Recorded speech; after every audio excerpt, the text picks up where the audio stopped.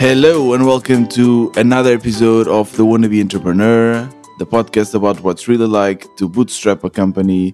Today we have another interview and we have a very interesting topic. We have here with us Lydia Melvin. Hey Lydia, welcome to the show. Hello, thank you for having me. So Lydia is a virtual assistant for indie hackers. It's quite a new job title for her. She's doing this since October 2021.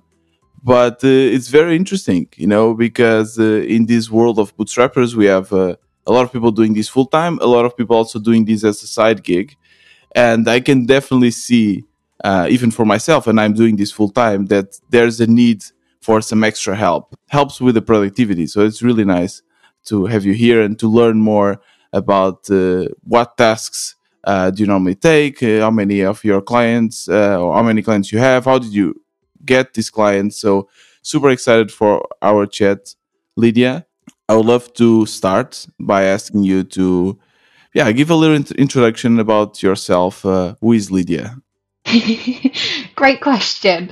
Something I'm still trying to figure out. Yes, as you mentioned, I started my virtual assistant gig business, whatever you want to call it, 6 months ago. Before becoming a virtual assistant, I was in the project management, account management space in London. I'd worked at a few different creative design growth agencies. And I came to, I guess, a spot in my life last August where I wasn't in the best place. I wasn't getting what I wanted out of my job. I probably wasn't giving them what they needed from me. And I needed to just basically take time off, go away, which I did. I gave in my resignation letter. I didn't have anything lined up. A bit risky, but I went for it. And then decided to have a few months off to really figure out what I wanted to do, what I needed to do for myself. I was very lucky. My partner at the time supported me in my decision, which was brilliant, and really allowed me to have that time to figure out what I wanted to do.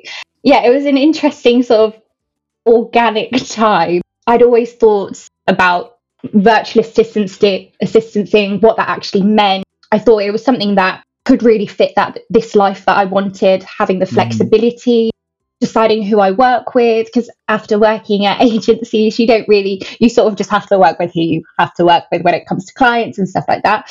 So it was something I'd always thought about. And my partner, he was part of this indie hacker community called Weekend Club, which is this amazing community. My competitors. They're brilliant. They're great. I'm going to bleep that. So he's part of this amazing community, and he's friends with the founder. The founder had mentioned, Charlie Ward, the founder, had mentioned that he was looking for a VA. And this was actually, we were in the airport flying out to Lisbon because we were going to have a few months in Lisbon to figure out life, basically. So I decided to have a call with Charlie, and it sort of just went from there. It was very organic, and I just started helping him with a few things.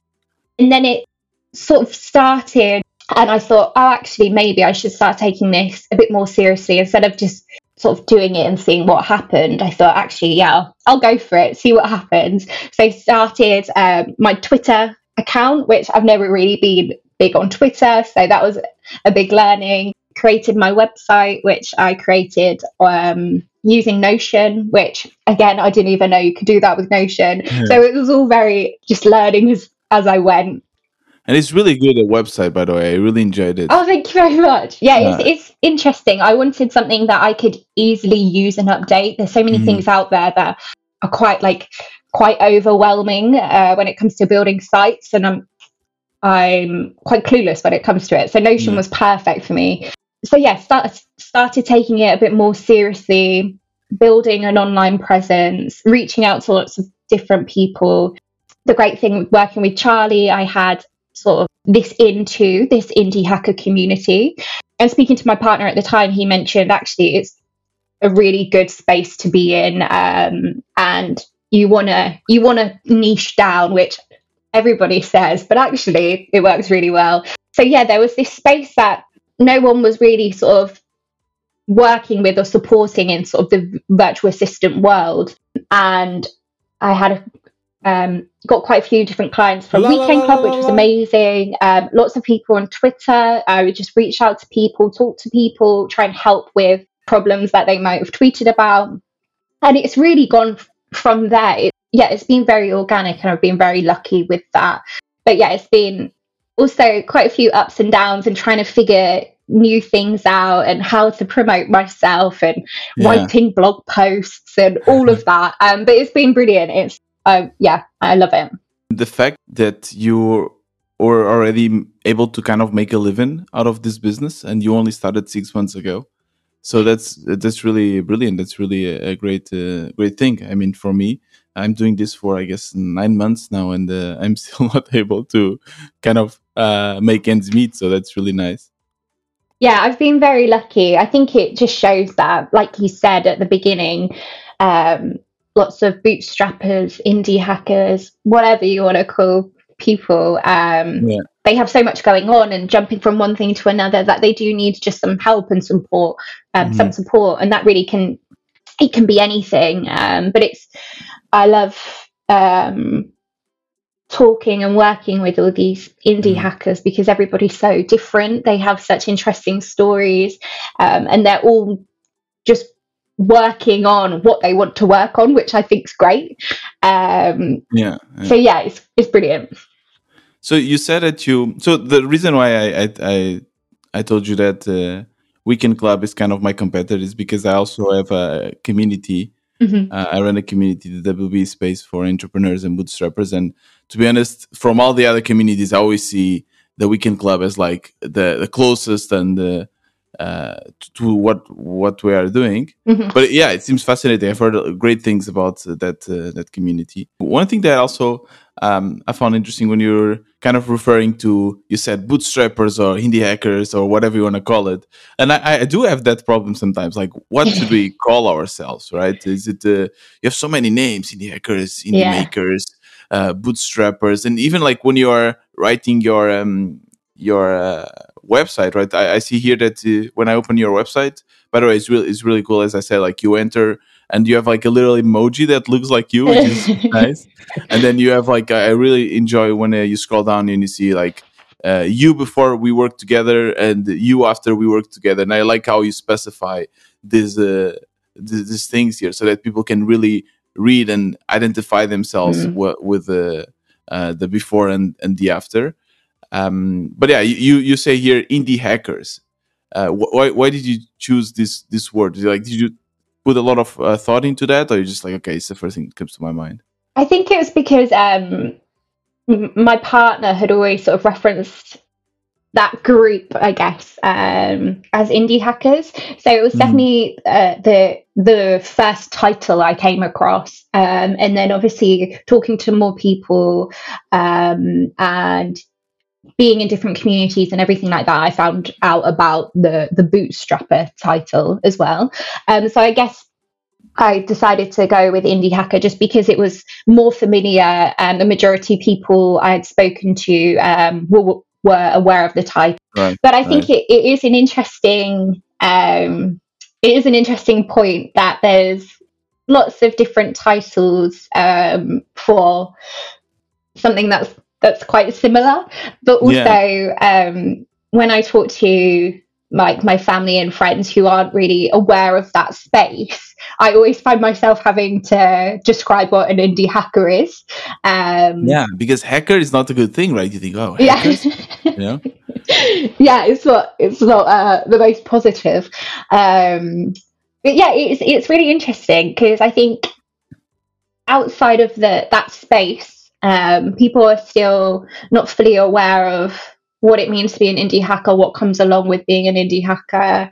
Hmm. But once you're in that space, everybody's like completely on the same page, Yeah, understands the pros and the cons and everything like that. So I think it is definitely. interesting. But I think uh, people are becoming more and more aware of the sort of indie Yeah. hacker, bootstrapper, startup kind of Do you space. think it's a growing market? I definitely think so. Yeah, I think COVID has probably helped. Having the pandemic, people are rethinking their lives and what's important and what they Yeah. really want to do, and this is the time to do it. So I think a lot of people who may have thought in the past, oh, I really want to have my own business, or I want to have my own product, Yeah. whatever it is. I think lots more people are now taking a bit more seriously because of what has been happening in the last few years. Yes. It's called the Great Resignation. I heard that term a lot on LinkedIn and so on. Ah. A lot of people quitting your jobs, and I did the same, and apparently you did it too, Yeah, right? it's a thing. People are doing it, which I Yeah. think is really exciting. I think it's obviously a risky thing, but I think I think it's super exciting that people are just going Yeah. for it. Were you nervous when you quit your job to figure things out? Like, what was it going? What was going through your mind? Were you like in a maybe a darker place and you felt anxious, or no? It was okay for you to just take some time off. I was very nervous, but Mhm. I knew I needed to take time off. I think I was in that point where I was extremely burnt out, and I was a bit lost, to be honest. I had no Mhm. clue what I was doing. I wasn't in a good place, but I was still nervous because you're sort of taught that, oh, well, if you want to leave a job, you should really have another job lined up, or Yeah, you shouldn't exactly. put yourself in that position. So I was really feeling that, and I was very aware that, oh, well, this is the normal thing to do. Oh, God. But then I thought, actually, I really need to do this just for myself. And luckily it works out. But yeah, it is a risky thing, and you have to think about everything. You can't just make that decision and then be done with it. There's like, oh well, finances, how am I going to cope? Do I have enough money to do this? What about rent? Where am I staying? There's lots of different things that come into it. But yeah, I was very lucky to be able to have that time off, Yeah, and just definitely. rethink things. Yeah, one thing that I noticed immediately after I quit my job is that your company, they take care of a lot of things for you, right? Mm, Your social security, so like unemployment money, your peers as well. It's kind of, especially in tech companies, these companies become kind of the center of your life, right? So that you live there basically. You do your yeah. sports there. You have your friends there, and leaving that is like not only leaving your job, is living, yeah, a whole part of your life. And when I first noticed that, I was like, wow, this is weird. I feel a little bit lost. And what did the people in your life think of that? So clearly your partner supported you, but what about your family, your friends? Did they think you were crazy by doing that? I was very lucky. They were all just like, yeah, go for it. You need to do it. You need time off. You need to go for it. And I think, which really helped, because I think one of the things I was worried about was, oh God, people are going to think I'm like weird, or like I'm going to be judged on doing something that people don't normally do. And I don't know why I was so like hyper aware of being judged for it. But I Hmm. really was. I was really worried about, oh well, when I tell people at work that I don't have anything lined up, they're going to judge me. Yeah. Which I don't know why, because everybody was extremely supportive. Nobody, whoever I mentioned it to, they were extremely supportive. So I was really, really lucky in that. And I think as well, people had realised that wasn't in a good place.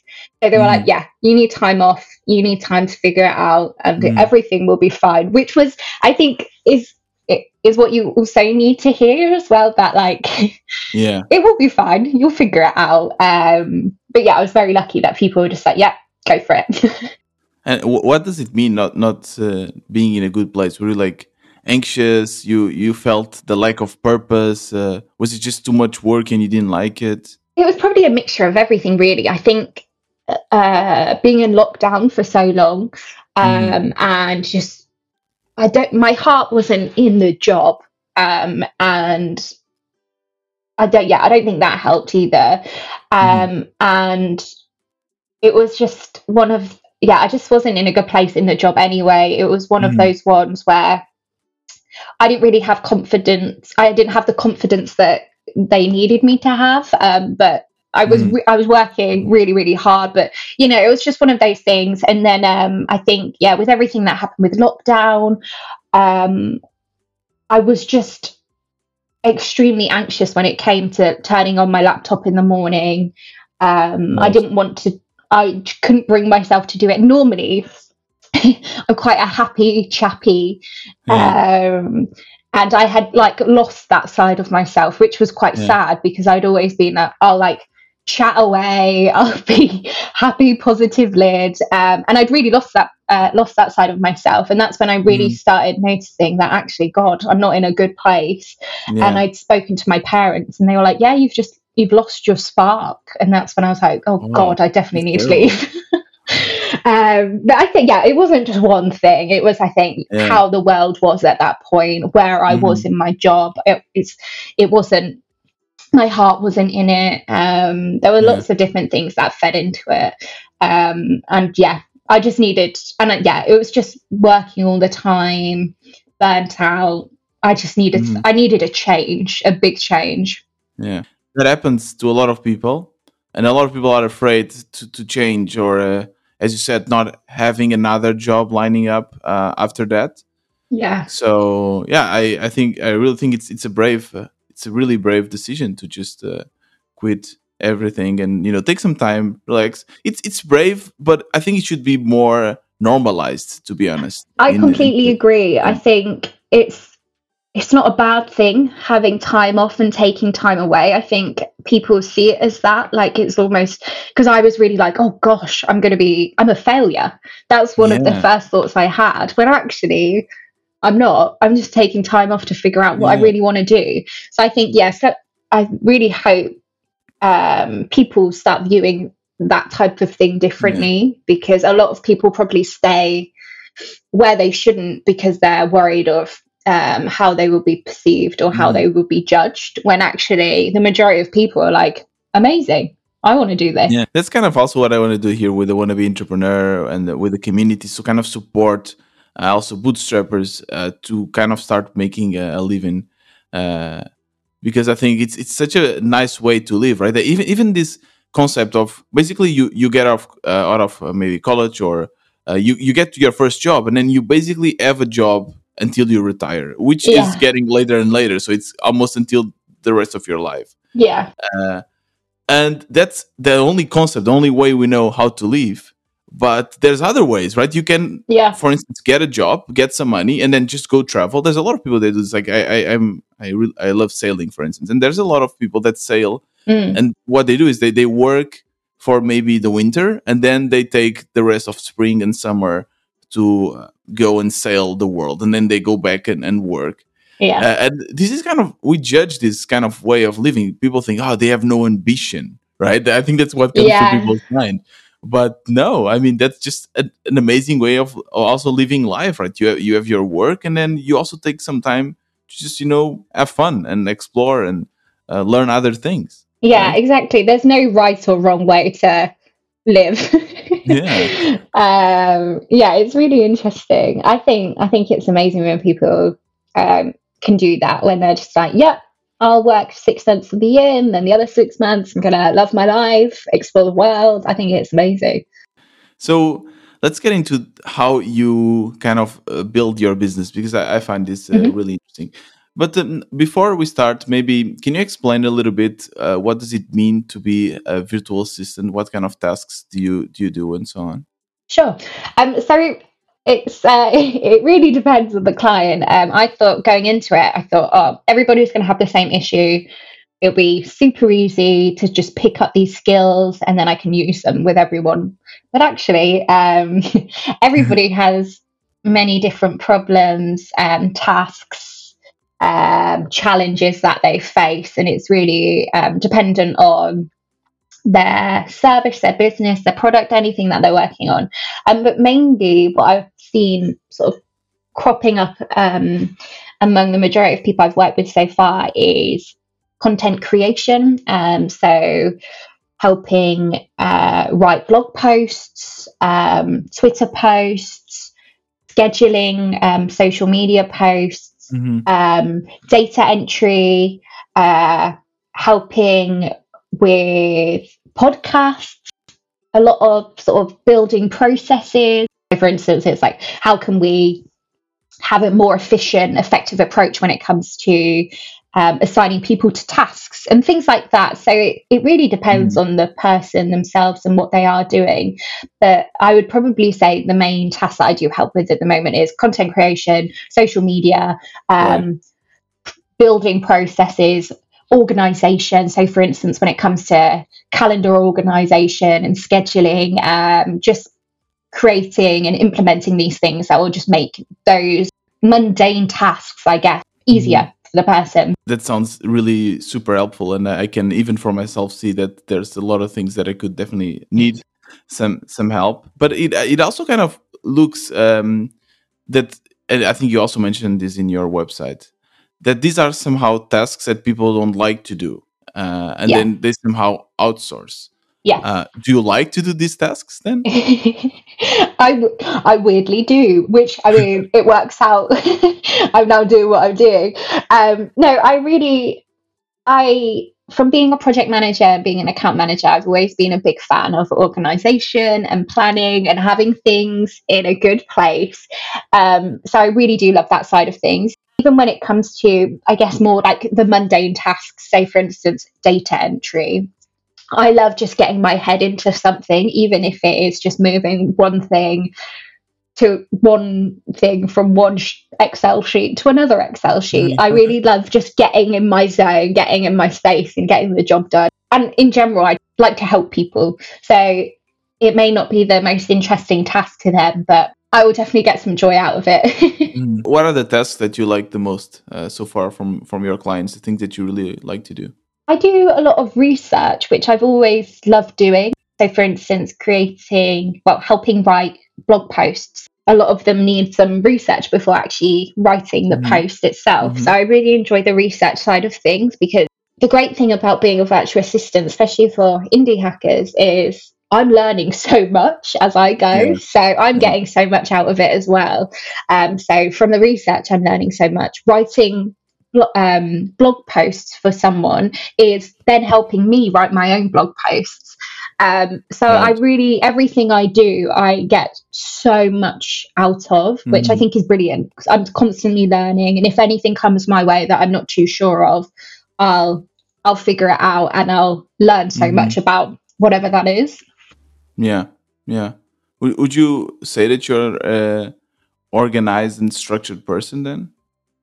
Yes, I would. I definitely think there's some areas I could improve on. Like, I guess, anyone, that you can always improve.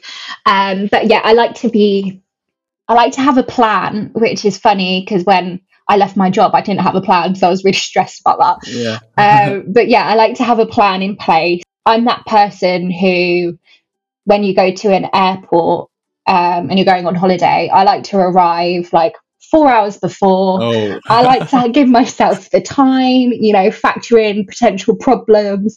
That is me. So, potentially a headache for some people, but I love it. I find it interesting because for me, it seems kind of the anti-pattern of any bootstrap or indie hacker that I know, at least, because normally they are like the opposite, they're at least myself, like all over the place. And I want to get to the airport 30 minutes before the flight or something. I want to get there and go there. So it's really interesting to see that too. But it's true. I mean, for a virtual assistant, you need to have this mindset, right? The mindset of being more structured, and that's how you're going to help a lot of these people.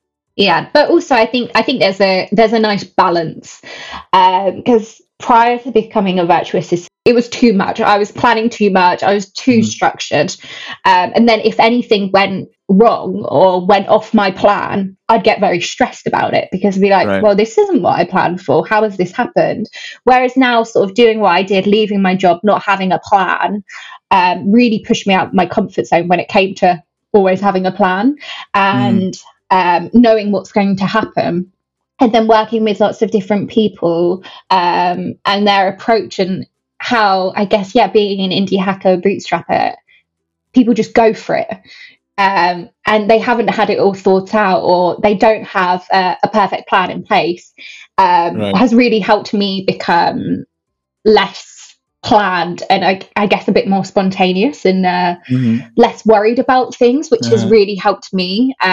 Like when it comes to writing blog posts, when I started doing it, I was like, oh God, it's too stressful. What are people going to think? And now Yeah. I'm just like, write it, get it out, and see what Right. happens. So Yeah. yeah, I think there's a happy balance.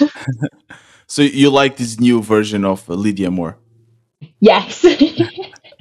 But do you normally clash with the personality of indie hackers and the bootstrappers because they are kind of very different than you and they are very all over the place and maybe they don't give you specific tasks? Do you have these kind of problems? Um, I wouldn't say clash. I think it works out quite well. Some of my clients have been brilliant. They've come with a plan and they know exactly what they want me to work on, which is great. Hmm. But the way I sort of frame it as well, I'm very open to tasks changing and being a bit more fluid because I guess it's just being realistic. Things do change. So no, I think it works. It works really well. Hmm. I'm here to bring a bit more organization and structure to Okay. Okay. what they're doing. But But you surely already had some problems, or no? I wouldn't say problem. I've been touch wood. I've been very lucky. Okay. Maybe sometimes I guess it's just when a task or a brief hasn't been that clear. So it's just spending a bit more time working with the client to figure out what actually is needed and Hmm. figuring out the expectations of that. Yeah. But I think as I go on, I'm definitely changing my approach to that and figuring out how I can make that better. So, for instance, if it's um, asking a client some specific questions before we jump on a discovery call, or asking more questions around the tasks and breaking that down a bit more at the beginning of that relationship. So I Hmm. think there's definitely areas I can improve when it comes to that as Okay. well. It's not all on the client. Yeah. But you're very new to this, right? So you still have Yes. a lot to learn, obviously. Well, let's do here like a small exercise. Let's pretend that I'm looking for a virtual assistant, so it's for managing the podcast, for instance. So Hmm. I get to your website lydiamelvin.com, and I find here the email me button, right? So Yeah. I guess your preferred mode of contact is through email. So I guess I send you like an email saying, "Hey Lydia, I already have like specific questions or specific tasks in mind that I want you to help, or do you just get people saying, okay, I'm overwhelmed. Can you please help?" It's a bit of a mixture. On my website at the bottom, I have like a form that people can fill in, and it breaks down sort of current challenges they're facing, what they're working on at the moment, Ah, yeah. like Hmm. initial tasks that they've thought of that they might need support for Hmm. with. Sorry, so that really helps me sort of have the insight straight away of what they need and where they sort of Yeah. see it going. Um, Clever. but Yeah. So you have here your biggest struggle at the moment. So yeah. let's say for me is to get new guests, for example. Hmm. So I would just write get new guests, and then what are the top three tasks you are looking for help with? So I would just say, I guess, get new guests again. Uh, then social media content. After I think that's something really annoying. I record something and then I have to do audio or what's it called, audiograms. Yeah. I need to share it on LinkedIn and share it on. I need to also share it with the person I interview. So these are a lot of kind of tasks that I have to do that I don't like doing that much. Hmm. And also another task is, for instance, editing. So I need to edit, and that takes a lot of time. Yeah. So now you get an email with these 3 points. Um, Hmm. what would you answer? I would then reply to the email saying, thanks so much for reaching out. And then Okay, I would polite. ask, I'd then ask a few questions around their answers. So try and break down what they said even more. Hmm. And then ask, I'd send over my calendar really, get them to put a call in with me and then Right. run through everything in a bit more detail and really sort of get into what they're expecting from a virtual Mhm. assistant, because I think being a virtual assistant is quite vague. Virtual assistants can do anything, which is amazing. But I think it's still sort of a grey area, I guess. People still aren't fully aware of what being a virtual assistant actually means, and Mhm. yeah, what that includes. So I'd sort of try and break down what they're expecting from me and the relationship going forward. And then, yeah, have that discovery call with them, find out everything that I need, answer all their questions, and then go from there, really. Normally, what I do is then send a follow up email with a summary of the call, everything we covered. And then, if Mhm. they're happy to move forward, I'll then send them over a contract. So it's Right. quite it's quite simple in my approach, I guess. Just a few Right. easy steps, Yeah. but they're really important steps to find out what they need, what I can do for them, if it's going to work, if it's not going to work, and then the sort of expectations from both sides. Mhm. So, for example, in this case, would you be able to also do the editing of the podcast, or are there certain tasks that you say, "Sorry, I don't have the background to do that"? So yeah, there's definitely some tasks that I don't have the background, and I'll happily say, Mhm. or probably wouldn't be the best person for you. But actually, one of my clients is starting a podcast, and I'm going to help him when it comes to the editing side of things, and Nice. all of that. So it's something I could So you definitely actually have the help you background with. in it. Nice. Um, so, and what is then the kind of contract that you sign? Let's say I say, okay, Lydia, let's move on. Like, I really like you, and I think this will be a great relationship. So, Mhm. what like do you work by the hour? When do you even like? Because I didn't see any pricing here in the website. So, do you have like a fixed price for your hours, and how do you define that? Yeah, so I normally share a day rate, but I like to understand like the task at hand before sharing costs, just because I think for me, I find it quite hard to put a number against something if I don't really know what it is or if I haven't thought about it properly. So yeah, I normally share a day rate, but the contract that I would send over, if both sides are good to go, would cover the tasks that we've agreed on, the plan going forward, the timings, Mhm. the finance side of things. So just I guess all of the things that need to be in a contract I'll include, but I've try to take out the majority of like the fluff, I Mhm. guess, because so you get those contracts and they're like 12 pages long and Yeah, you're yeah. never going to read it.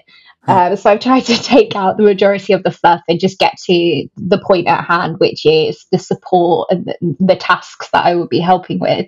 And then Mhm. that seems to work quite well. But do you have different pricings for different kinds of tasks? For instance, writing content, you would price it in a certain amount, and then editing a podcast in another amount, or you have like a fixed rate for your day, no matter what task you're doing. So at the moment, I do a fixed rate, but it's Hmm. definitely been something that I've been trying to figure out a better approach to when it comes to my pricing. For a while, I've been thinking, oh well, I can offer sort of different services, and it will be this much for this Hmm. thing. But I haven't. I don't know. To be honest, I don't really know how to approach it. And I've been looking at other virtual assistants, and they all have like, oh well, for this package, I can do this, and this, and it will be this Right. much. Right. But at the moment, I haven't figured it out. So I've just been Mhm. doing a day rate that, say, for instance, if someone does just want a few hours of my time, I'll put it down to half a day or even, yeah, just Right. an Right. hourly rate. But that's something that I definitely want to work on and figure out a bit Hmm. more. Okay. What is the average amount of hours you do per week for one client, I'd probably say or a days? day. A day. Yeah. So you would work with me, I guess, one day of the week. What is your average cost? Like, are you comfortable in sharing that? Yeah. So I'd say probably my day rate now is 250. And I guess my immediately next question is, as a bootstrapper, at least myself, right? I'm still not even making my Yeah. money, so I don't have money to pay you. Does it mean that your clients are already like bootstrappers that are already mostly making money, and they're able to, from their business, pay to an extra hand? No, so it's interesting. I have quite a wide range of clients. A lot of them, well, some of them, sorry, may work full time and then have their Right. Hmm. side side hustle, and then that's what I help them out with. A lot of them, I say a lot of them, like I've got loads. um, Among the thousands we have, my agency. it really depends, and I think, and I completely understand as well. For people who are just starting off, they may not have the money to put into it, but I will definitely try and be as flexible as I can be, because I just think as well, I get so much out of it as well.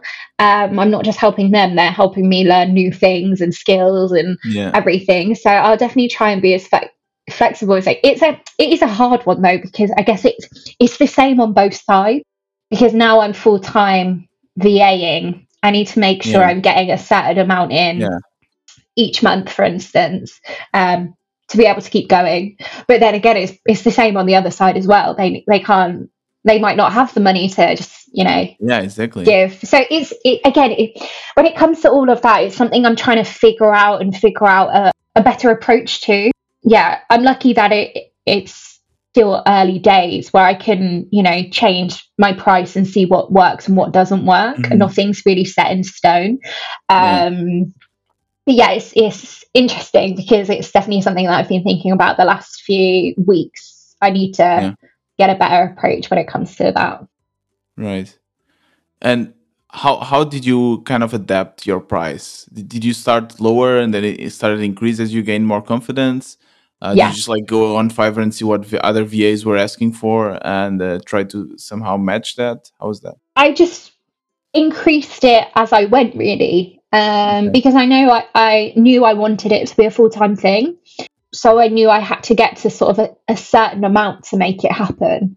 As I've gone on, I've guess tested the water, is how far can I push it, what works, what doesn't work. And it really depends again on the person, the client themselves. If I know they're not in this situation to give all the money away, I would definitely look at it and be flexible, because yeah, we're both just trying to figure it out. Yeah. So Yeah, and you have the possibility of, since they are indie hackers, you can somehow kind of invest in them, right? So you say, yeah, okay, maybe you get a cheaper price for now, but because I believe that you are going to grow, and then you believe that okay, maybe they will continue, you know, being a client, and then they'll grow. And do you ever do these kind of things, or you try to make it super professional and say, okay, I don't care whatever product you are building, this is my rate, and I'm not going to like quote unquote invest in you. to be honest, I've not thought of doing that, but that's a Hmm. really good point. Um, it would be, yeah, I think it's something that I could potentially do for sure. Hmm. Yeah, I think that's a really good point. It can be dangerous as well, right? I Well, mean, yeah, that's the thing. And I think as well, like, really, I'm just figuring it out as I go. I'm testing the water, what works, what doesn't work, yeah. just seeing what happens, which is very honest. You are also an indie hacker, right? You're also an Yeah. entrepreneur, and you're like an entrepreneur helping other entrepreneurs. So that's fascinating for me. Yeah, so I am just figuring it out as I go. Basically, is the Mhm. easy answer, and that comes with everything. But yeah, especially sort of my pricing and my day rate Mhm. and things like that. I'm just seeing Right. what could work, what doesn't work. Yeah, and I totally see. I guess the main clients either being people that have, and I know a lot of them, by the way, that have like a main gig, a main job, and then Yeah, they have their side projects. And it might be a mistake if you really want to make money of your projects. I think it might be a mistake to try to do everything yourself, because yeah, you just won't have the time, right? So you have your main gig, and that takes a lot of your time, and then it's much better to just delegate some of these tasks like content creating, because you need to, for instance, create an audience anyways, but this requires a yeah. lot of your effort. So let's just give it to someone else and they can help, and then I guess you'll reach your goal of actually making money from your side business much faster. Exactly. And I think as well, like, being a indie hacker, being in that space, it is a big thing bringing somebody new in to the fold. So for instance, if you are just doing everything on your own and you realize actually I need some support. It is a big thing bringing someone new into this thing that you've grown, you've brought up, you've put everything into it. Mm-hmm. So I understand why some people are a bit like, oh, I'll just carry on doing it. But I think really it's a little investment for the amount you get back from it. Just having a bit more headspace to really focus on your Yeah. business and figure out what is next and what is priority, or not having to work the evenings or the weekends because someone's Mm-hmm. sorting out your social media for you. I think it is a little investment for what you get Yeah. back. Yeah, you just mentioned the ad space, and I totally agree. Sometimes I feel that my headspace is completely filled with social media and Yeah. content and doing all of this. But as a bootstrapper, you really need to take your time to think. Yes. Just what should be my next steps? What metrics should I analyze? Just take time and not build anything. Just think. But if your mind is always at 1,000 miles per hour, like thinking, okay, I need to do content, I need to do Twitter, I need to answer these people, I need to answer this email, I need to edit my episode, whatever. You just don't have the time also to think on the next steps. Well, that's the thing. Before I got into this space, I was obviously aware of it, but I always question. I never understood these people who would work full time, then work on their side hustle in the evenings, the weekend. Like I never understood how people did it. I thought it was amazing. I could never do it. But like just the drive that people have when it comes to it, I think it's unheard of. I think it's brilliant, but also it's tiring and exhausting, and it's not sustainable because you will just get to that point where oh shit, like I'm knackered, and then I guess you get to the point where you can't really enjoy it as much because you're tired, you've got work, you can't like sit and enjoy these things. But I think it is amazing, these people who are doing everything. I think it's great, but yeah, it must be really hard as well. You said that you didn't understand them. Does it mean you understand them now? Because you are also one of them, always thinking about your project? I definitely understand it more. I think it makes such a big difference working on something you actually want to do. Like when I started this, I was like, well, this is completely down to me. It will only be successful if I, make it successful and put the time in. And I think just having that different mindset makes such a big difference. Like, when I used to work scary too. Yeah, when I used to work at agencies, I'd be like, oh, it's 5:30, I'm going home and I'm just going to sit around now. But actually, now I'm working on my own thing. It is a constant thought, which is really interesting. My prior thought when I looked at indie hackers, it's like, God, it must be so hard, and which it obviously is. But I think it's, to make it work, you've got to have that drive. And I only understand that now because I'm doing my own thing and I have to have that drive. What were the challenges that you were not expecting to have that then you realize, wow, okay, this is hard, when you first started your own business? To be honest, I didn't know what to expect. So I don't know if that's a good or a bad thing. I didn't really think about it too much, which is probably a bad thing. I didn't realize it would be so up and down. Not just like in the trying to get business sense, but with the figuring it out. So there was a time, I think it was at the beginning of this year, so just after Christmas, and there was a week and I didn't hear back from anyone, or I wasn't getting good engagement on my tweets or anything like that, and it just was a bad week for everything. So I think just how up and down it is, I didn't really think about. And then I would say having to, I guess, be on all the time. Like I said, now I'm always thinking, oh gosh, I need to tweet today, or oh, I need to, what's my next blog post, or constantly having to think about it, because like I said, it's only going to be successful if you put the time into it and you work hard and you show up. So I think making sure, I guess changing my mindset was one of the hardest things. Like the roller coaster feeling. It's definitely true. Sometimes I have weeks where I'm the top of the world, and then I have weeks where I think that I should just quit. Yeah, like I don't know if it's imposter syndrome, but like I was thinking about it yesterday and I was thinking, oh God, like if I don't get more clients or if I don't write these blog posts, then I'm not going to be successful. And then it all goes down the drain. And then what have I Mhm. done? And I think, which is great to think about, but I think it is sort of a weird, I don't know if imposter syndrome is the right name for it, but like Could be. it was, yeah, I think it's always having that slight fear of, oh, well, it could just go downhill. It could just Yeah. stop, which I think is also helpful because it keeps you going, and you're not Mhm. going to put yourself in that position where it. How do you navigate that though? How do you overcome those feelings? Good question.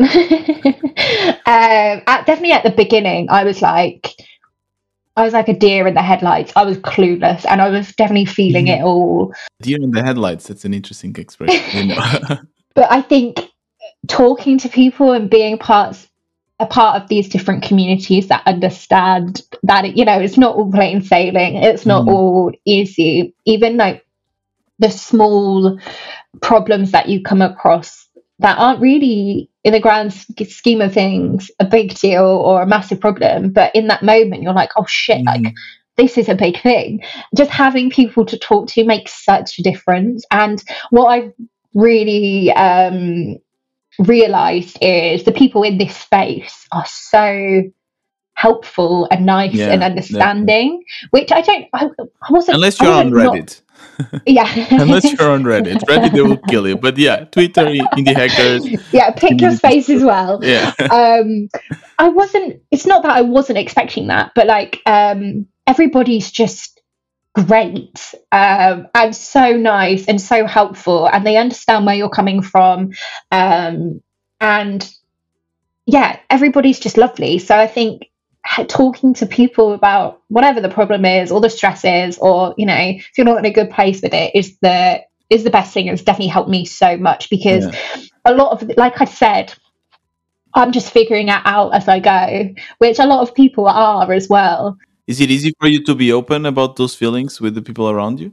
I think so, yeah. I've found myself in my like last few blog posts, I've been quite open, Hmm. which I wouldn't say I was surprised at, but I guess I wasn't expecting to be. I thought my blog post would be like, oh, well, here's a great task manager that you should use. Oh, this is like Yeah. very, I guess, just what you expect. But I've definitely found myself being more open in the last few blog posts, which has really helped me as well.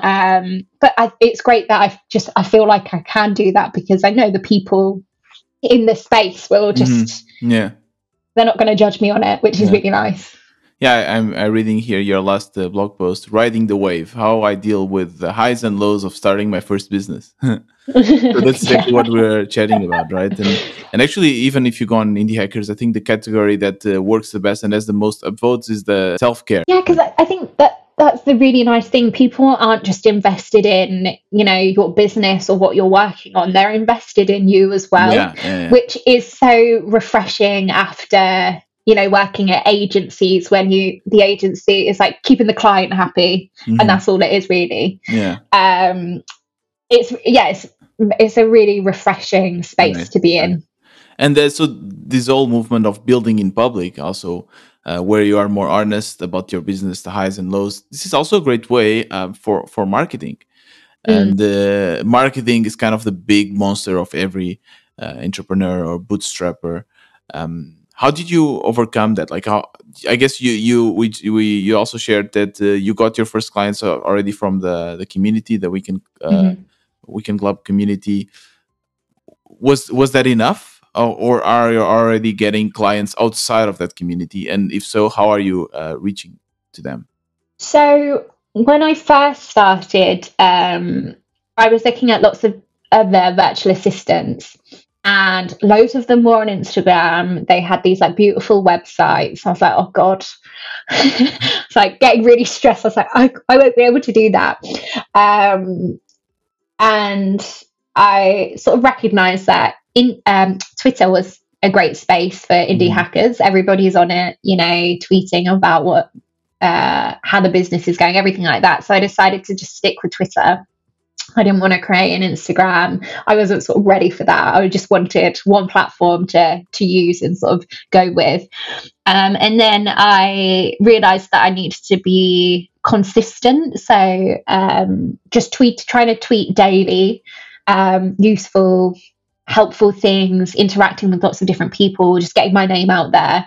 And then just writing blog posts, really, and just bringing people to my site. So that's what my two main focuses are, just when it comes to the marketing side of things, is just my website and Twitter, and just talking to people, which is, touch wood, has worked really, really well, because I didn't want to, put my finger in too many pies, and not give like each platform any justice or the attention it needed. Right. So just decided to go for Twitter, and it's worked really well. When I first started, I think it was like a month in, someone reached out to me on Twitter and they needed help for something and they just wanted to have a conversation, and that's worked really, really well. And people reach out, which is really, really nice. So basically you tweet and then people check out your profile. They see that you're a virtual assistant, then they end up connecting with you. Yeah, or even when this is what I mean when I said that, like, in the indie hacker space, people aren't just invested in what you're doing, but they're invested in you. So, for instance, someone tweeted they were looking for a VA, and 2 people commented on that tweet putting my name, which I thought was, I mean, they didn't have to do that at all. It was just really, really nice that they did do that. And it means a lot that they're putting my name out there as well. But Twitter, I think Twitter's has really worked well for me and what I'm doing. Do you go on Twitter and search for those kind of tweets? Like, I'm looking for a VA, and then answer there? Is that helpful? That's sort of how I started. That was my approach. I was like, oh God, how do you get clients? How do you get in there? And that was definitely my first approach. But what seems to be working well at the moment is just like word of mouth, having these types of conversations. And just talking to people, like having just like tweeting someone about something that's not me trying to sell myself and my VA services, and then just like organically going from there. It seems to work really well, which is nice because it just seems a bit more legit. True, makes sense. And you also do blog posts. Do you get a lot of SEO traffic? Yes and no. Okay. I haven't. What does that mean? To be honest, I haven't ventured too far into the SEO space just yet, so that's still quite new to me. But I use, to keep an eye on my website, I use Fathom. It basically shows like my views and how long people have been on different pages and things like that. I guess like the analytics side of things. I really enjoy it, but then I find myself, I get a bit obsessed with. I'm like looking at it all the time. Need to calm down. I do the same with my analytics tool. And I guess I've seen one of your posts also in the Indie Hackers. Is that a good source for you as well? Yeah. So when I first started, people were like, oh yeah, if you're writing blog posts, you should also just post them into Indie Hackers, because I mean it's another indie hacker space. It makes sense. And I definitely, by looking at Fathom, you get an idea of where people are coming from. So that seems to work quite well. But Indie Hackers is just a great space for me as well, because I do a lot of my research learning there. And it's important, if you share your blog post there, also to link your canonical link to your website. Then Google knows where the main source of the article is. You can do that. It's really. I also learned this recently. So you can just copy paste your link, your post to Indie Hackers, but then there's a little tab there. I think it says SEO or link or something, and then you put the link where the original article is, so that then Google knows which one to index. Oh, that's Here. good to know. Yeah, this is really important for that. Yeah. Tell me about your first client. Like, how did it feel, to get someone paying for your job and kind of validating that all this journey might really lead to something? Yeah, it felt great. It didn't feel real because I think it took me a while to get my head round that I'm helping someone and they're paying me for it. For instance, when I was at the agency, I was big on people pleasing and doing the job and doing all the extra bits for for nothing really. Yeah. And it took me a while to change my mindset to, well, I'm doing this job and I'm getting paid for it, instead of like, oh well, I could just do this as well, or I could do this, or oh no, you don't have to worry about paying for this and stuff like that. So that took me a while to get my head round. Hmm. But no, it felt great. Yeah. Every time someone signs a contract, I'm like, this is great. This is amazing. Yeah. Like it's helping me do exactly what I want, which is Hmm. great. There's nothing like it. Definitely. And you kind of are more connected to the end result, right? So you already know, okay, I'm Yeah. really helping someone, right? It's not maybe when you're working for a company, you really don't know what you're doing, what's your impact, and here it's much more clearer, right? Yeah, exactly. And that makes a real difference as well. You're working in an agency and the agency could be massive, and what you're Yeah. doing is just a small part of that and you don't really see the outcome. Hmm. But yeah, I really love just sort of working one on one with someone and then ticking off the tasks for them and then seeing what that actually means for them and their business themselves. Hmm. Um, it's a really nice thing to know that I actually am doing something that's useful and I am Yeah. having input, and it means something. The purpose you have, it's completely different. And there's a kind of a last topic that I wanted to chat with you. I guess you're already seeing this, right? Like you have a lot of work as well, and the more clients you have, the more work you will have. And one thing that I guess a lot of us try to do as indie hackers is to have this kind of passive income, Yeah, where I don't believe that it's true that you can have true passive income, or it's really hard. But you don't. The idea is that as your number of clients scales and increases, your number of hours does not increase, at least in a yeah, proportional rate. Like, so, but for you, I mean, you need to work to put in the hours to basically get the money, right? So, did you yeah. think about that? Like, how are you going to scale going forward, or do you think, okay, it's okay to have this cap, and that because I don't need more? Yeah, that's definitely something I want to do, just to have that on the side and just try it out and see what happens if I can make it work. Um, but there's also I joined a VA event the other week, which was great because it was the first one I've ever been to, and that's like the Hmm. first time I've ever spoken to other VAs. So it was great, and I was learning a lot. But they mentioned that like these associates, so you could be a VA lead, and say for instance, if I was getting lots of clients coming through my door, but I just didn't have the time for them, I could give them to an associate, and then I would get a cut of whatever Okay. Hmm. um, that price could be.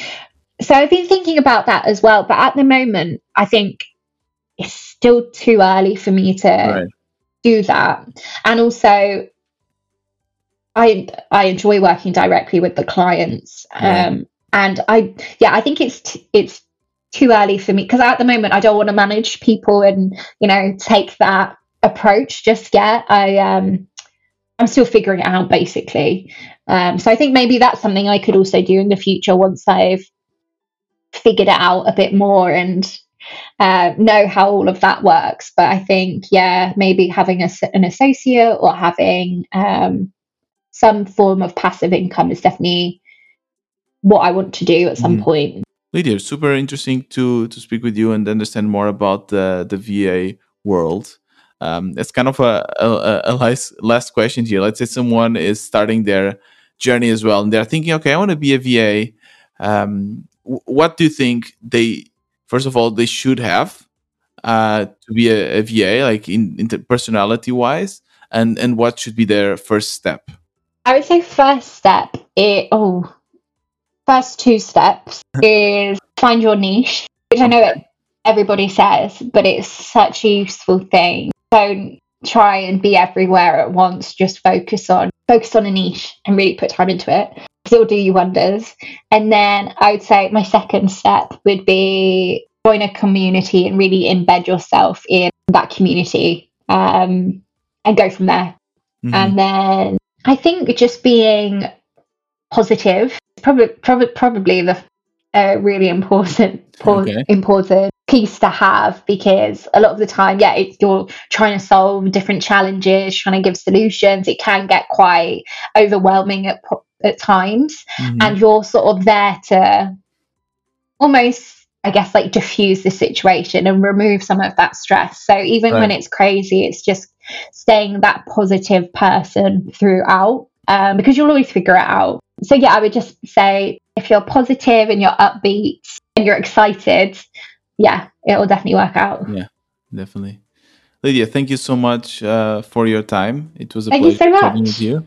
I will link your Twitter profile and website in the show notes of this episode so that everyone can check it out. So if the listener has any questions about how is it like to be a virtual assistant, or they are needing for an extra hand, they can reach out to you. Mm-hmm. And I will link anything else that you want me to link. So thank you so much. Amazing. Thank you. If you like this kind of interviews, you want to learn from other entrepreneurs, just go to wannabe-entrepreneur.com. I have a lot of interviews there for you. And if you are looking for a community of bootstrappers, make sure to check out the WB space. We are there supporting each other, building our own projects. And it's also a way to support this podcast by becoming a member there. This was another Wannabe Entrepreneur. See you next time.